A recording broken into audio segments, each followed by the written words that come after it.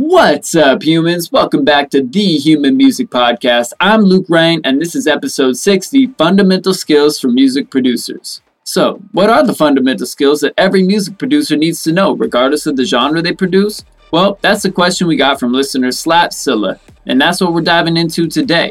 We covered leveling, EQ, getting the most out of your existing elements, identifying the main characters in your song, not wasting sections, and killing your babies. Sounds fun, right? Please check the links below to support our sponsors. You're supporting them, you're supporting us. First up, Dojo TV, free producer live stream classes from the Producer Dojo Senseis, and we record this podcast there every other week. So come check us out, hang out, and get to know the senseis over at Producer Dojo. Next up, the sensei of all the senseis does the weekly download. That's right, Ill Gates has private weekly group lessons, and you can get access to the live ones and over 230 more episodes in the archive for just $20 a month. Finally, guest practices, where you can learn from Seth Drake at the Approach Institute. He is the best engineer we know, and the first class is free. Some very high-level engineering skills to be learned over there. The song you're listening to behind me is Something Wrong by Tesco off his Something Wrong EP that charted #1 on Beatport. All right, make sure you support those sponsors, and I hope you enjoy this episode. All right. Hello, people of Earth. This is Tesco with Rip Kenny and Trap Jesus, and you're listening to the Human Music Podcast. Woo!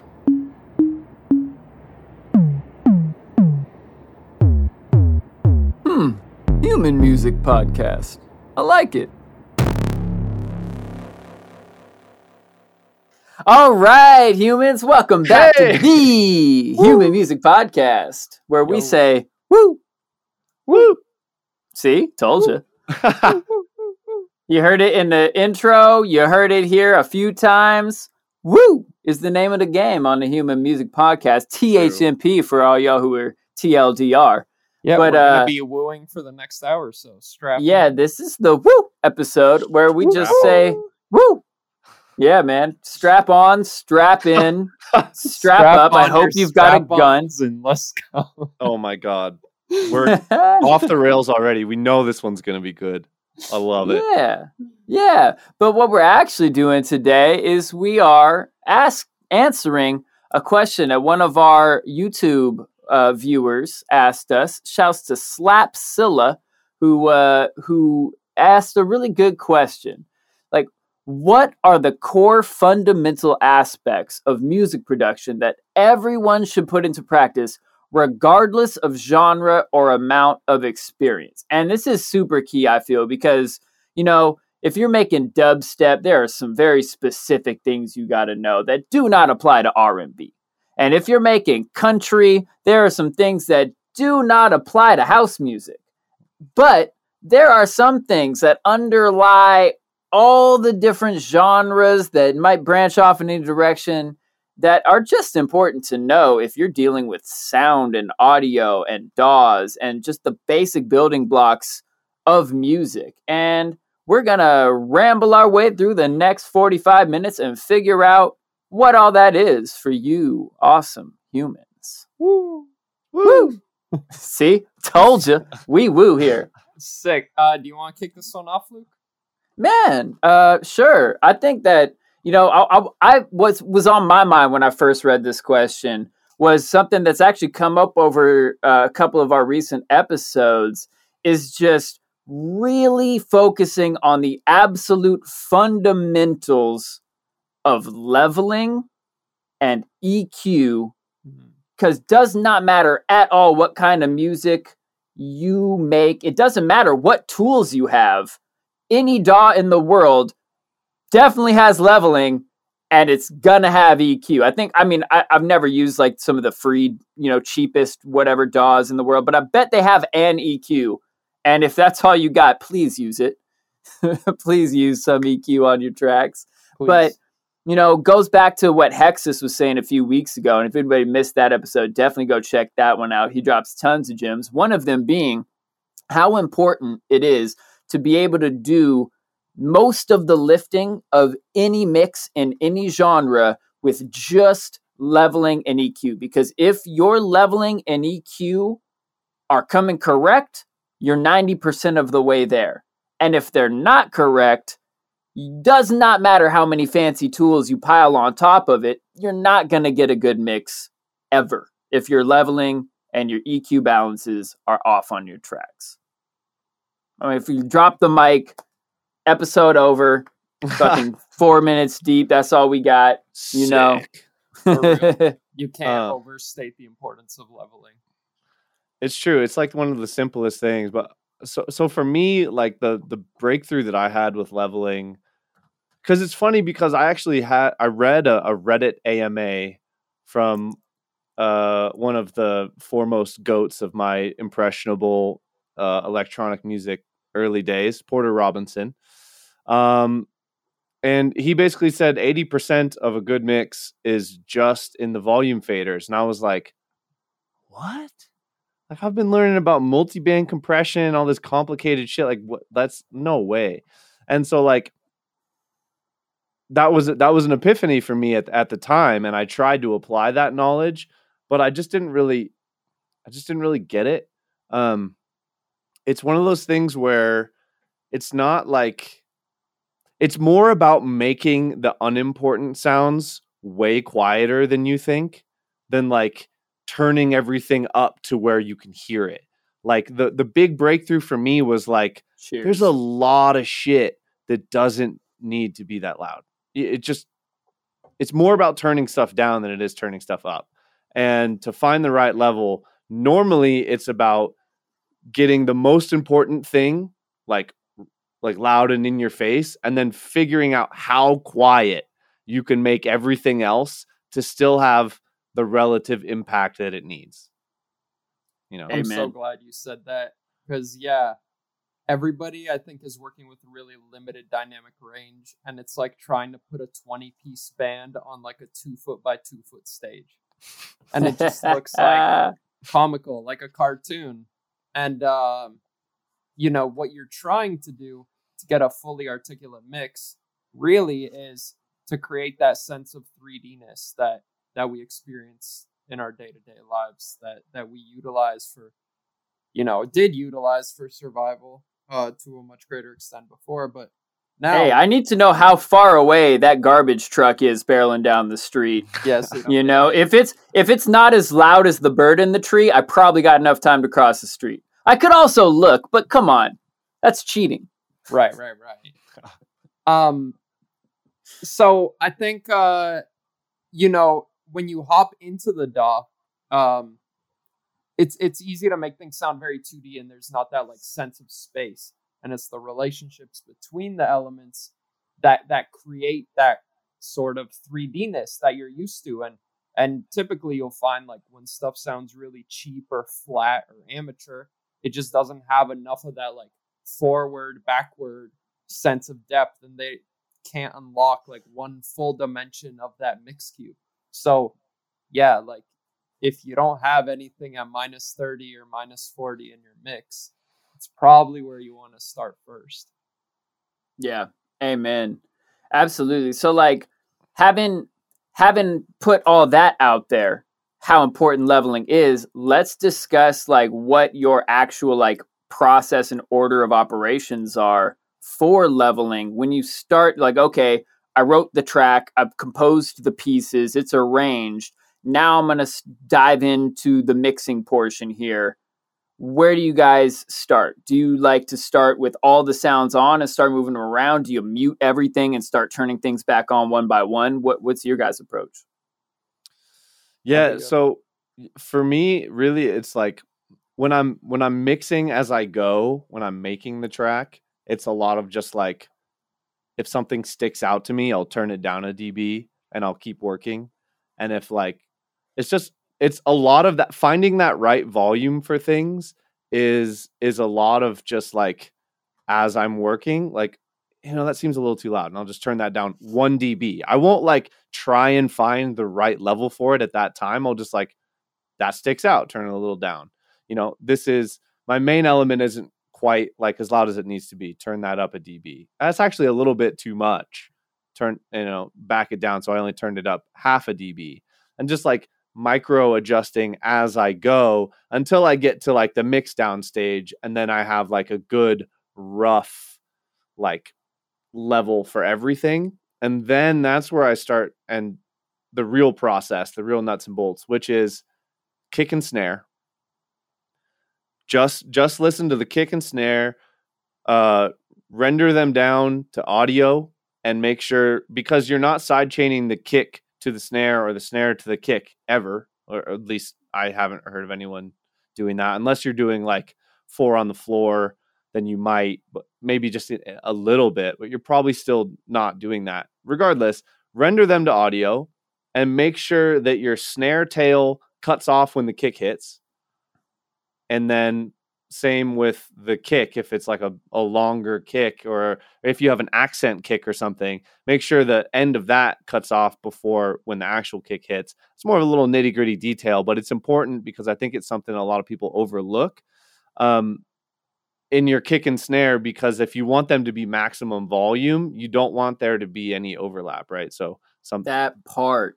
Yeah. That part. That's actually something. Shouts to Levitate, super dope yes. producer, who actually was the first person to ever tell me that. And like before I'd even joined the dojo and heard about the concept of checkerboarding from Ill Gates, I was like, yo, man, how do you get your mixes like so loud? Everything slaps so hard. Is it like, are you layering things? Are you using a better limiter? And he's like, oh, high key, it's just the fact that I only have one sound at a time in my drop. Like if the kick's hitting, everything else is sidechained out of the way, and then the kick stops, and the sub and like one sound sitting on top of the sub that don't frequency clash at all is the only thing happening, so it can be loud as fuck. And then the snare hits and sidechains everything out of the way, so it's the only thing playing, so it's loud as fuck. And then a new sound comes in after the snare, and it's the only thing playing on the sub.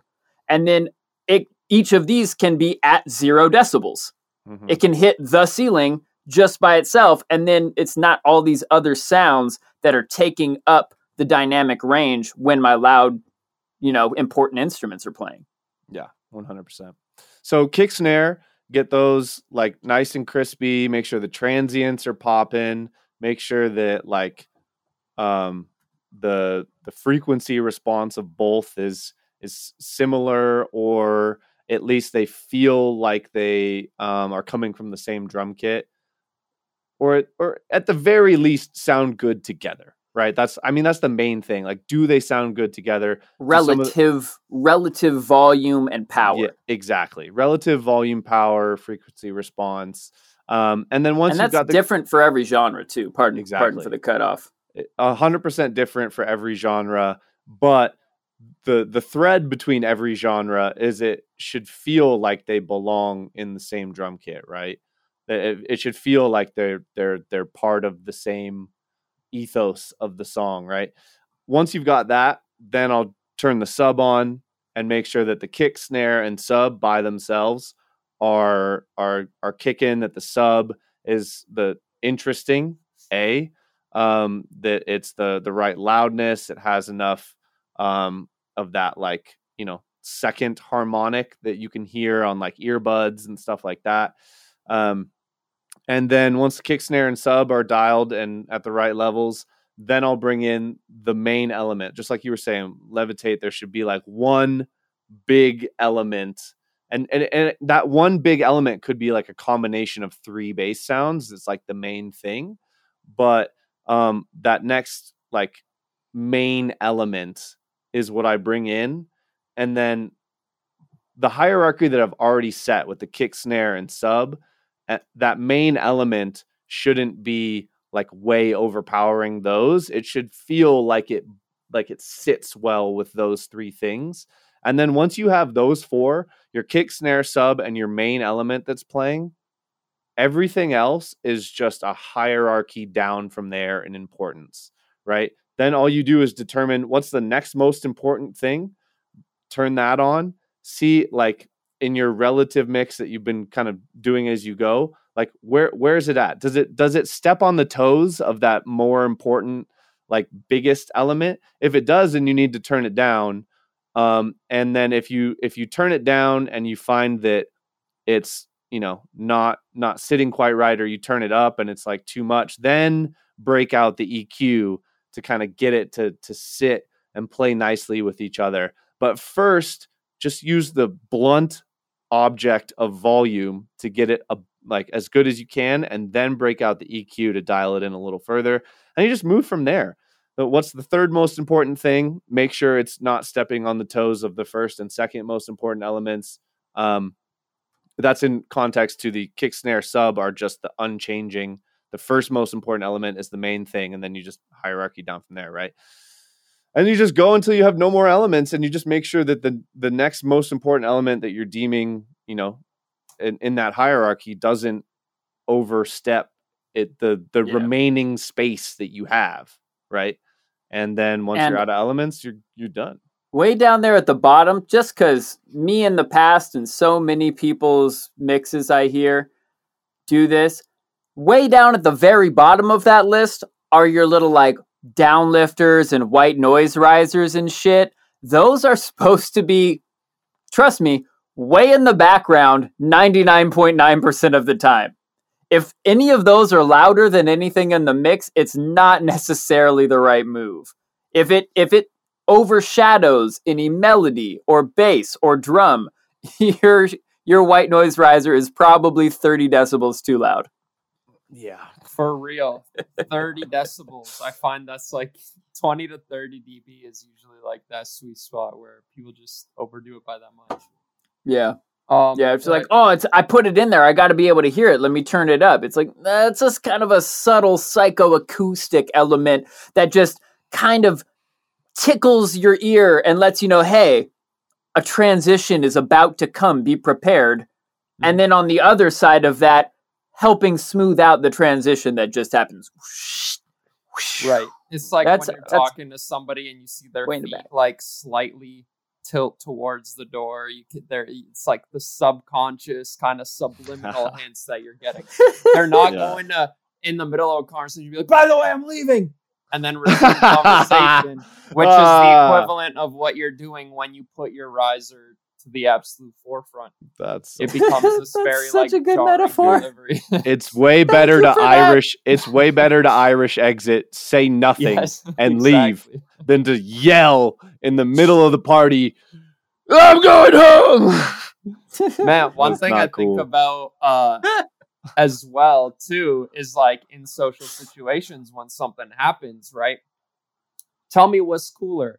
I'm walking to the bathroom and I slip and fall and I get up and I start looking around like, shit, who saw that? I'm being judged, whatever. Or you slip and fall and you do a front flip and you just stick the landing, right? Now there's two options from here. You look around and you're like, yo, that was fucking sick, right? And then you kind of look like a tool. Or you just smooth walk away like nothing happened and everybody's like, holy shit, what? That was the smoothest thing I've ever seen. That, to me, I also pull that equivalent with music, because if you're so hype about this riser that you're putting at 30 dB too loud, it tells me that you're not seasoned enough of a producer and you haven't fucked up enough tracks with 30 dB too loud risers to get over that and not feel like it's such a cool thing. I feel like the better you get as a producer, the more secondary you can make more complex shit. Meaning you don't get too attached to that ARP that you did or that riser that you made or whatever, and you have no problem sticking it in the background. Yeah. And sometimes turning them off, realizing you get down to the bottom of that list of important elements and you unmute something and you go, this section just got worse, observably worse. Before I mixed it, it felt like I needed this to fill space. But now that all the more important elements are already here and better mixed, better leveled, better EQ'd, I don't think I need this little ARP in the background. At least not in this section. Leave it muted. Totally. But, to summarize all that, I'm sure you guys have heard Dylan talk about, music's supposed to be cool. If it's not cool, then don't write it. And, with the same regard, it's like, if you're doing all of these moves because you're so hyped as a newbie producer about this riser that you sound designed, or this ARP that you went in and made, or this lead patch that you make, and that starts to skew your production choices, you need to really reevaluate. And it's weird because it takes time to come to that realization that like nobody gives a shit about this riser. I'm like trying to be too flashy with it. But if you can just get yourself in that mindset and realize like, I'm going to struggle fuck through 100 tracks before I realize this, or I can literally just realize that it's a bias that every producer tries to push certain elements to the forefront that don't need to be there. You can save yourself a year worth of headache starting today if you just move that shit back like 25 dB. Yeah, don't be afraid to make shit quiet. Tesco, you gave me a great metaphor, probably on this podcast last year sometime, where you talked about a piece of elastic. Yeah. So, so as far as my process, I'm basically echoing everything you guys said about hierarchy and making sure that the order persists down the hierarchy. So element 7 does not exceed 6, which does not exceed 5, 4, 3, right, so on. Now, the thing is, the more tracks you finish, the more insight you'll have into how you're going to go about approaching this mix, how you're going to go about approaching the master, and so on. And with that, if you know that you're doing music that's going to be very compressed, you may want to pull apart your hierarchy a little more so that you have more room to compress it afterwards. So I use the elastic analogy, where you should think of your hierarchy kind of existing on a stretched elastic. And if you were to draw all of your points where all of your levels hit, when you master your song, it's like the elastic closing in on itself and coming together. And so if you draw the points close enough when the elastic is stretched out, they're basically going to be touching when the elastic is pulled in. And it's not going to be clear maybe that these are two separate points. So, something to keep in mind is if you know that, this sound falls apart when I need to compress it heavy, or I need to distort it heavy, for example. Maybe roll off some highs before you distort, right? Maybe a little extra because you're going to distort harder. So have that foresight if anytime you're making these drastic moves, and ask yourself what you can do prior in the chain to allow you to make those like more extreme moves sometimes. Yeah, absolutely. I really love that analogy. It's quite succinct in describing the more compressed your master is, the louder you're trying to make your song, the more difference you actually need before you heavily compress and limit to make everything in the same spot that you thought it would be before you mastered it, right? I really like that. Two things that kind of were sparked from what you guys just talked about. The first, when you get down to like that 10th, 11th, 12th, and below most important elements, a lot of those are better felt than heard. And that's something that took me it's almost one of those producer ego things when you're like, I took time making this ARP. Like, I want people to hear how cool the note, the notes that it plays is like, I took a lot of time. Like, this is sick. Like, I want everyone to hear it. Like, it's probably like, if it's not that important, cool. Don't make it that loud. And the thing is, those notes that you spent a lot of time on that make it cool are still going to be felt, are still going to be part of the enjoyment of the song. They just don't need to be that loud, right? So if you turn it off and on, and you don't really like hear it, like really like pick it out, hear it, but like the vibe of the song is like made better, or you just generally like it fills out the space a little better, but you can't really like, there's not a noticeable difference. Like, that might be the perfect spot for it. And don't be afraid to make something quiet enough that you can't pick it out, but that you like the song better because of it, right? That took me a long time to figure out. And the next thing is what you were talking about, Luke, where like sometimes that element, you turn it on, and you're like, wow, this section got worse. Like you don't need that in there. Like a lot of times when you're mixing an element and you're like this fourth most important element, maybe it's like a pluck in the background and you really like the notes that it plays or whatever, and you had a delay on that pluck, and you're like, I'm actually going to turn the delay up on this pluck because it hits the right notes. It's the ambience that I want to carry through. And then you realize once you turn the delay up on that pluck, maybe you do a parallel process delay that's side chained to the dry signal, maybe even side chained to the vocal or the lead or whatever. And you realize that more important element with some added delay creates this ambience in the background that is a more succinct version of what you want to fill that space. You don't need that additional ARP or ambience layer or whatever you put in the background to kind of help bridge that gap. Like you realize like that most important element, more creatively processed, fills that space more efficiently and makes a more succinct mix. That is a huge thing when you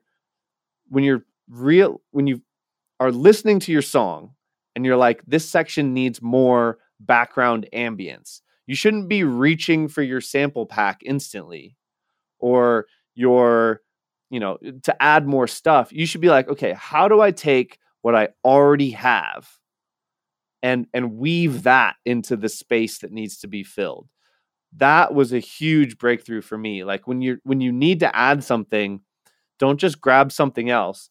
See how you can take what you already have that is a main concept of the song and bridge that into those little bits.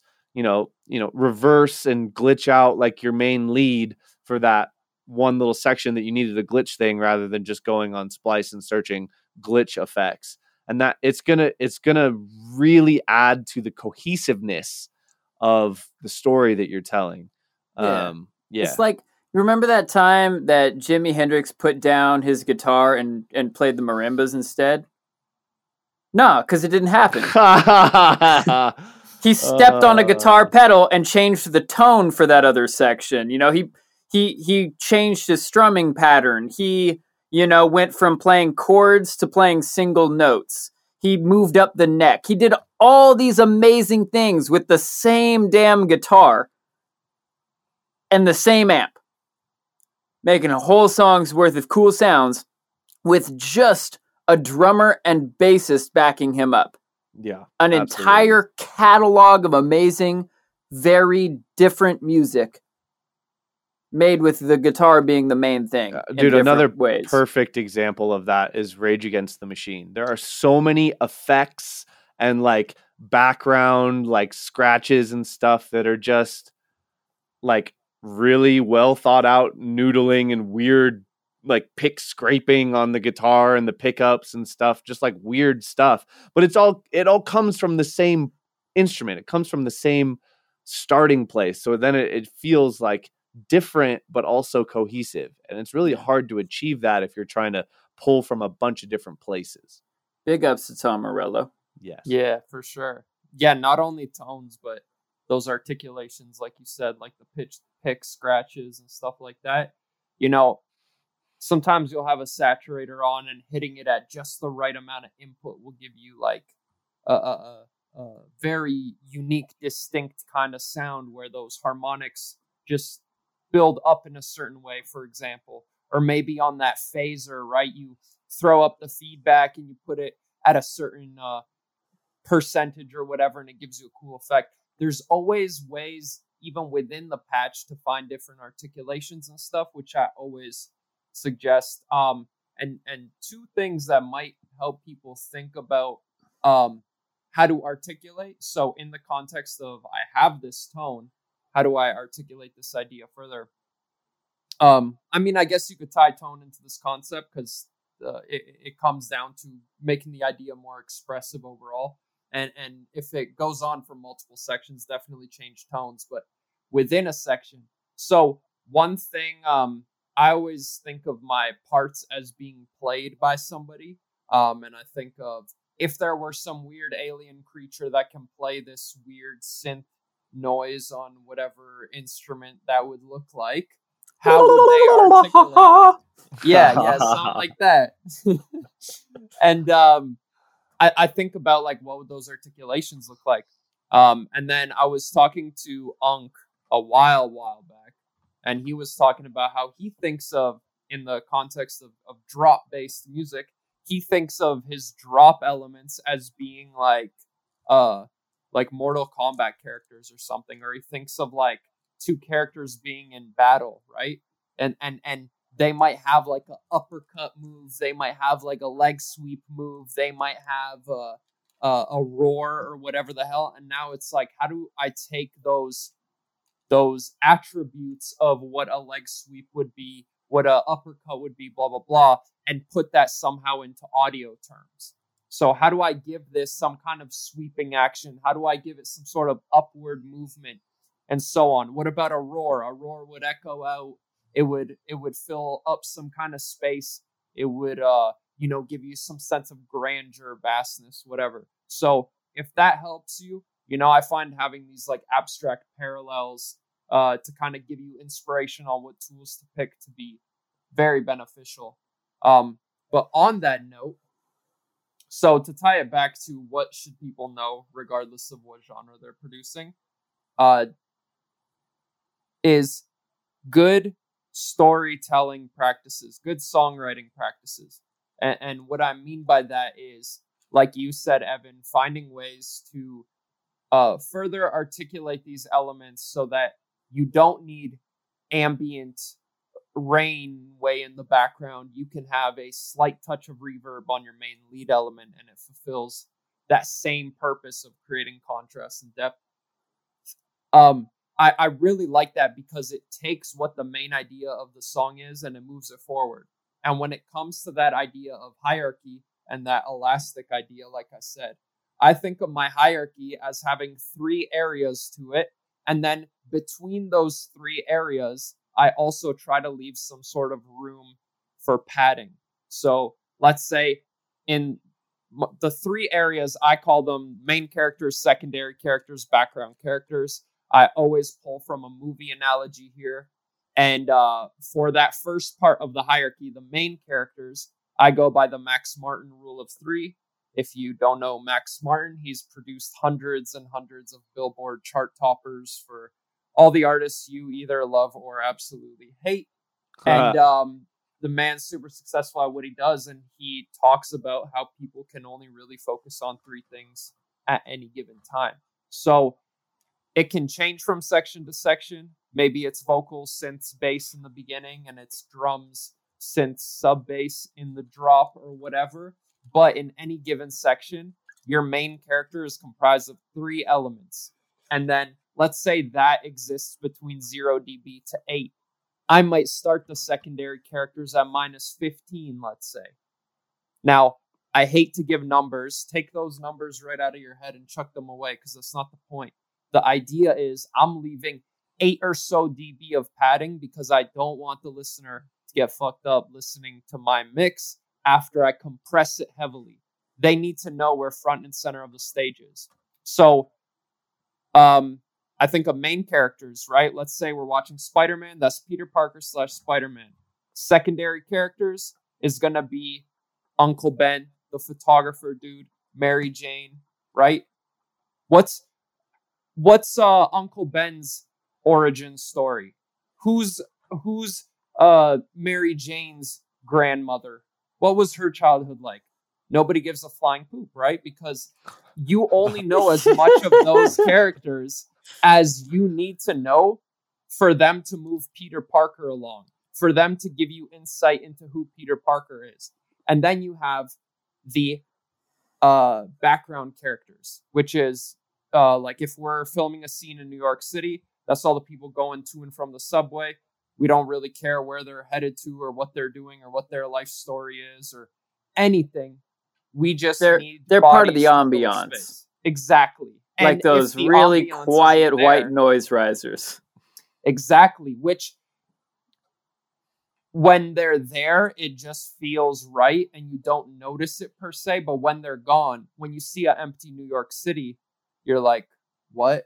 What's Yeah, that going better on be here? a part of the It's very fucking off. plot. There better be a Exactly. reason New York is completely deserted in the middle of the afternoon, or else Spider-Man, you got to figure this out, Peter. Something went down. Is your Yeah, Spidey sense something's tingling?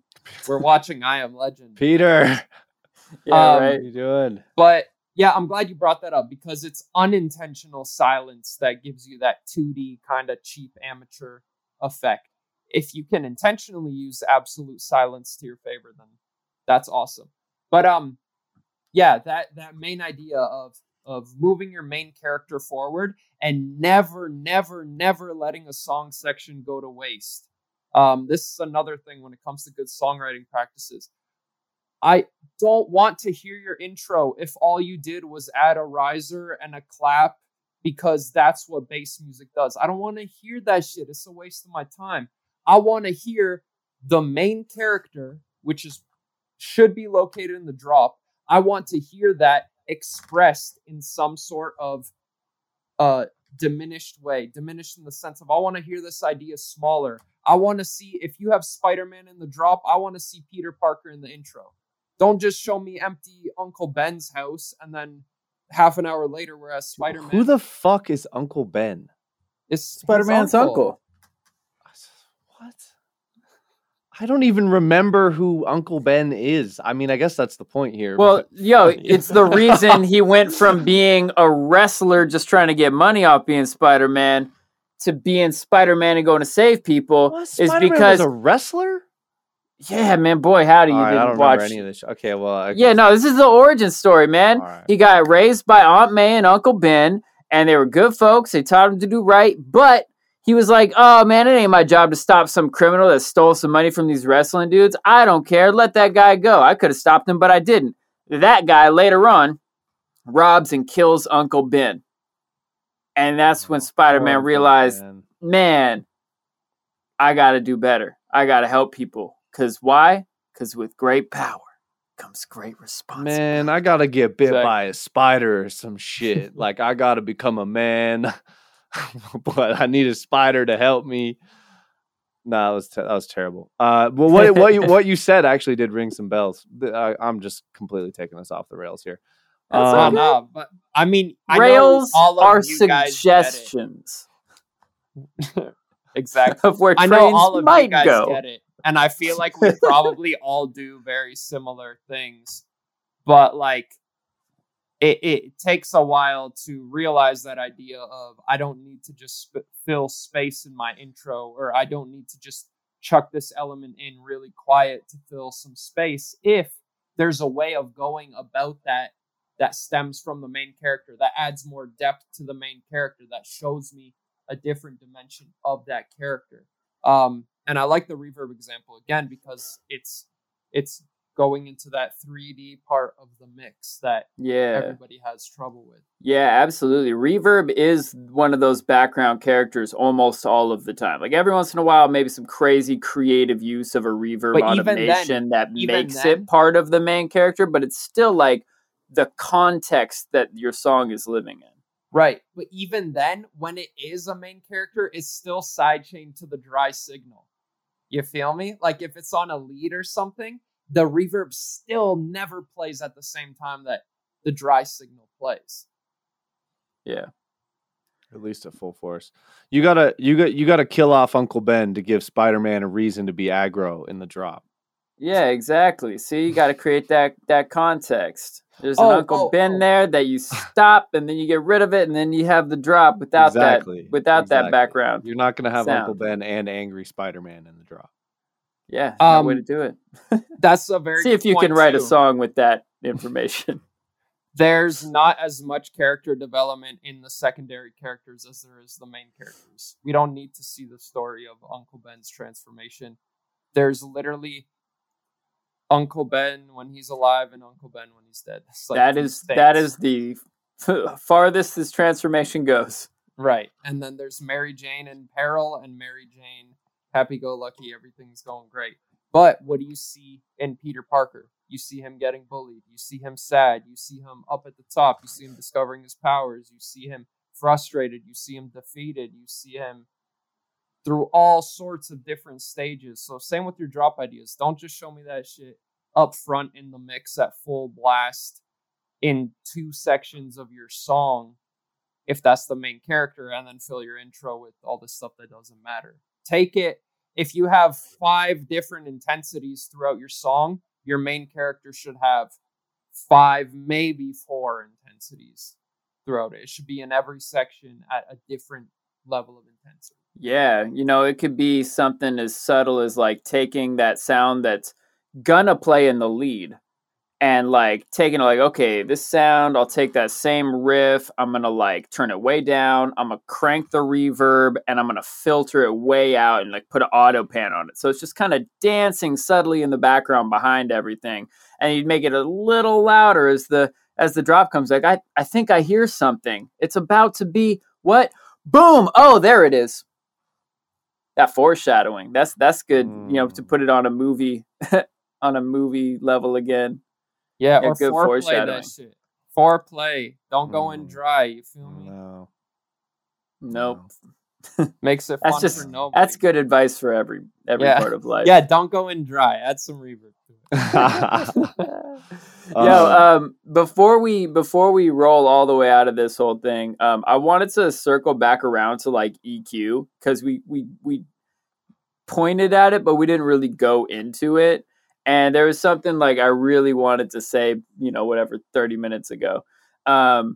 So we're talking about bringing the levels in. And then if the leveling by itself doesn't get it sitting right, then move to EQ. And so I just wanted to hone in on that a little bit more. Like, so I'll take a sound, super quiet, unmute it, turn it up, find where it hits my ear is, okay, that's enough. And then ask, why and how is it enough? Is it one frequency that's hurting my ear that's enough? Is it like just the harshness and the pain zone of those high mids where I go, I cannot turn this vocal any louder, because if I did, it'll make me bleed out of my headphones? If that's the case, you find that frequency, make a little EQ bell, turn it up. I've heard a good rule of thumb, like don't turn it past like 10 decibels up, because if you're going 20 decibels up, everything's going to sound like it's the wrong frequency, and you should turn them all down, and then you get a lifeless sound. But just turn it up like 10 decibels, and if you don't hear much of a change, there's probably not much of that frequency in there anyways. Don't worry about it.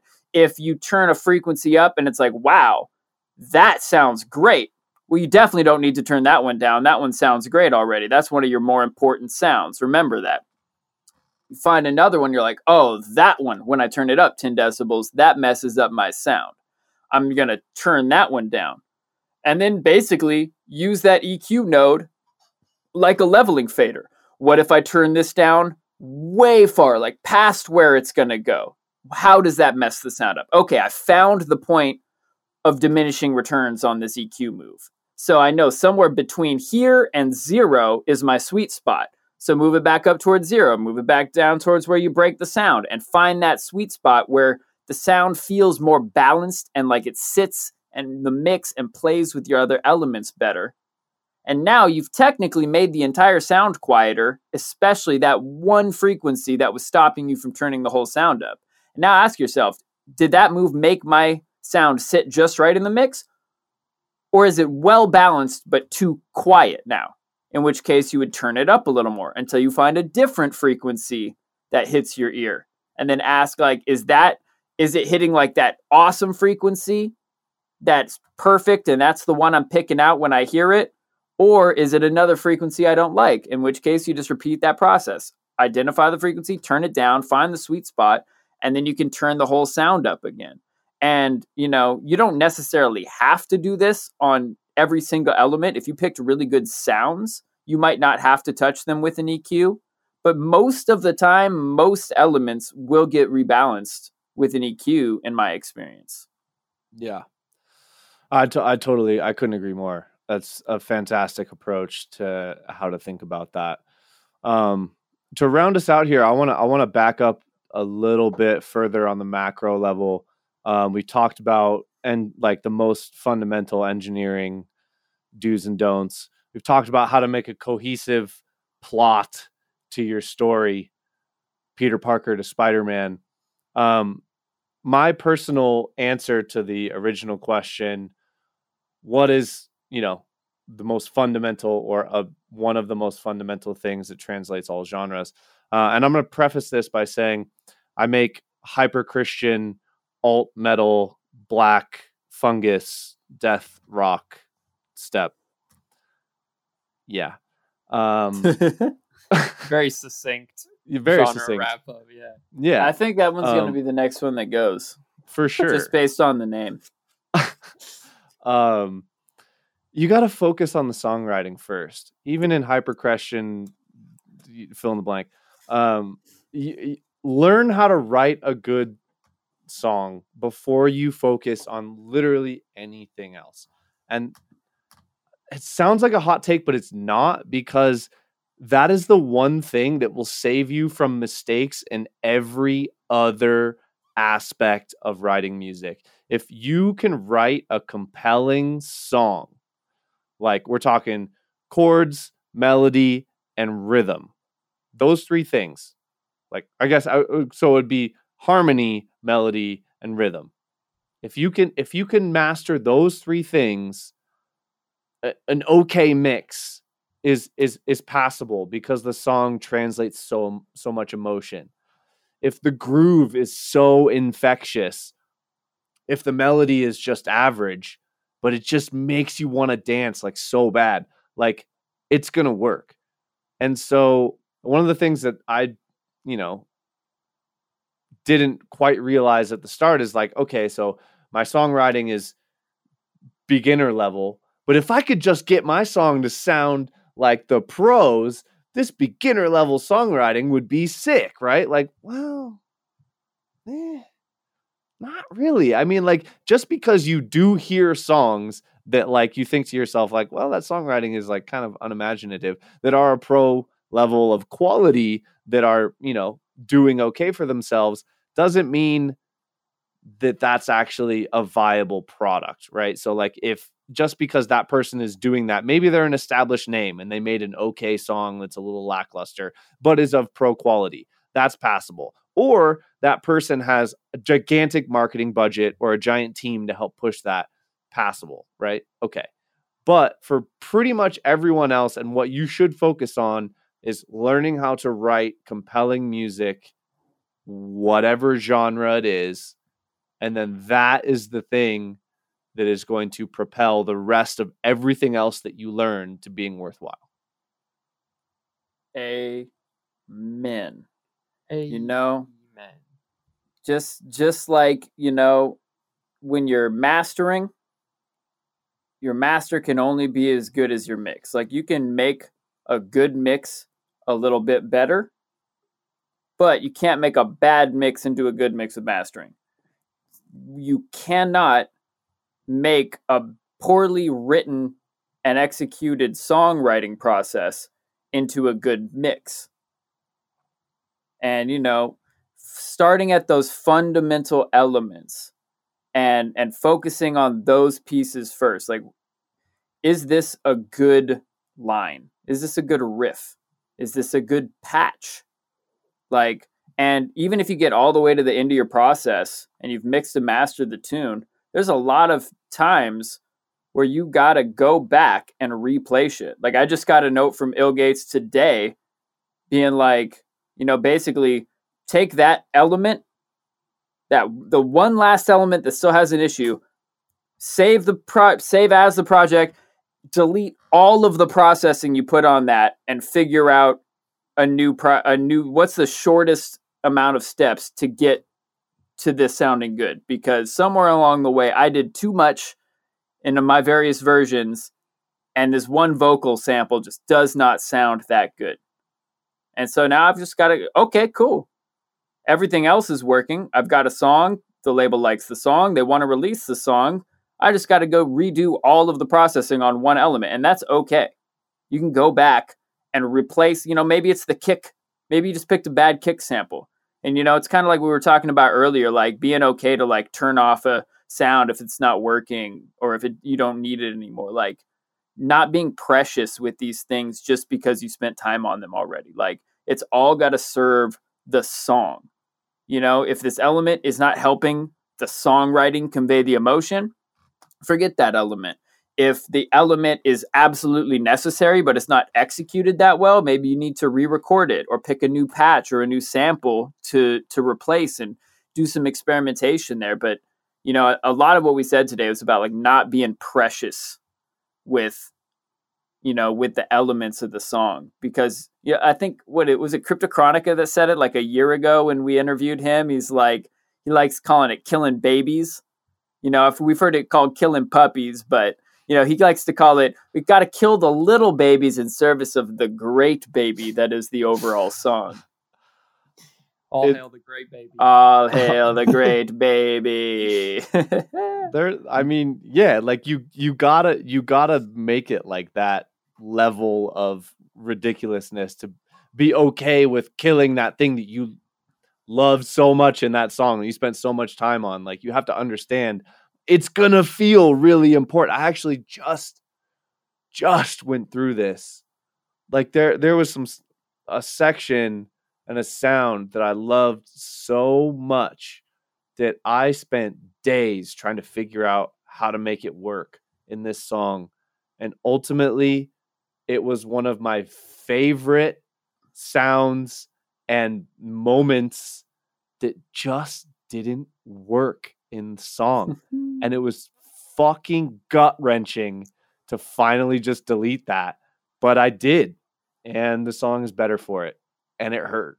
But that... All hail the great baby. Thank you. All hail. Great baby. Yes. It's hard to do. Yeah. We understand.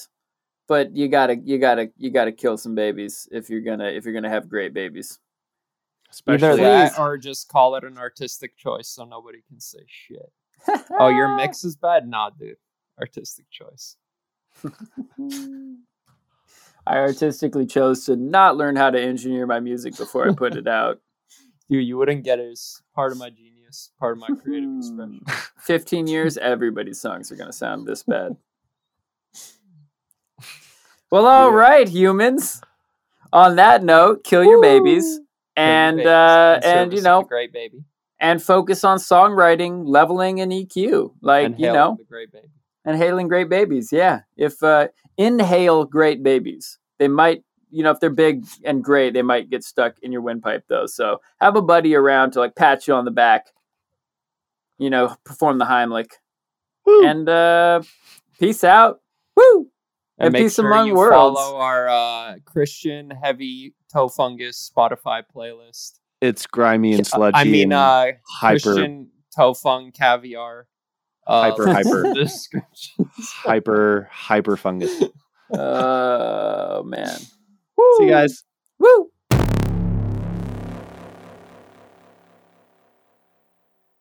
All right, humans. Thank you so much for being here another week. Make sure you subscribe. Make sure you hit the, depending on where you are, the like button. Leave a comment, you know, leave a rating and review on iTunes. All that stuff really, really does help us reach more cool producers just like you and grow the community. So thank you for doing that. Make sure to support our sponsors. All those links are down below. Dojo TV, where you can get free producer live stream classes from the Producer Dojo Senseis. The weekly download, where for just $20 a month, you not only get weekly classes from Ill Gates himself, but you also get instant access to over 230 more lessons in the archive. And guest practices, where you can get your first class for free from Seth Drake, the best engineer we know, and it will introduce you to all the amazing engineering knowledge over at the Approach Institute. Again, the song behind me right now is Tesco, Something Wrong, off his Something Wrong EP. So we got links down below for you to go spin that song as well. Check it out. All right, y'all. Hope you're having a great week. See you next week when we're back with another episode. This time it's going to be about sound design. Do you need to know how to do it? Find out next week. All right, y'all. Peace and peace among worlds. I like it.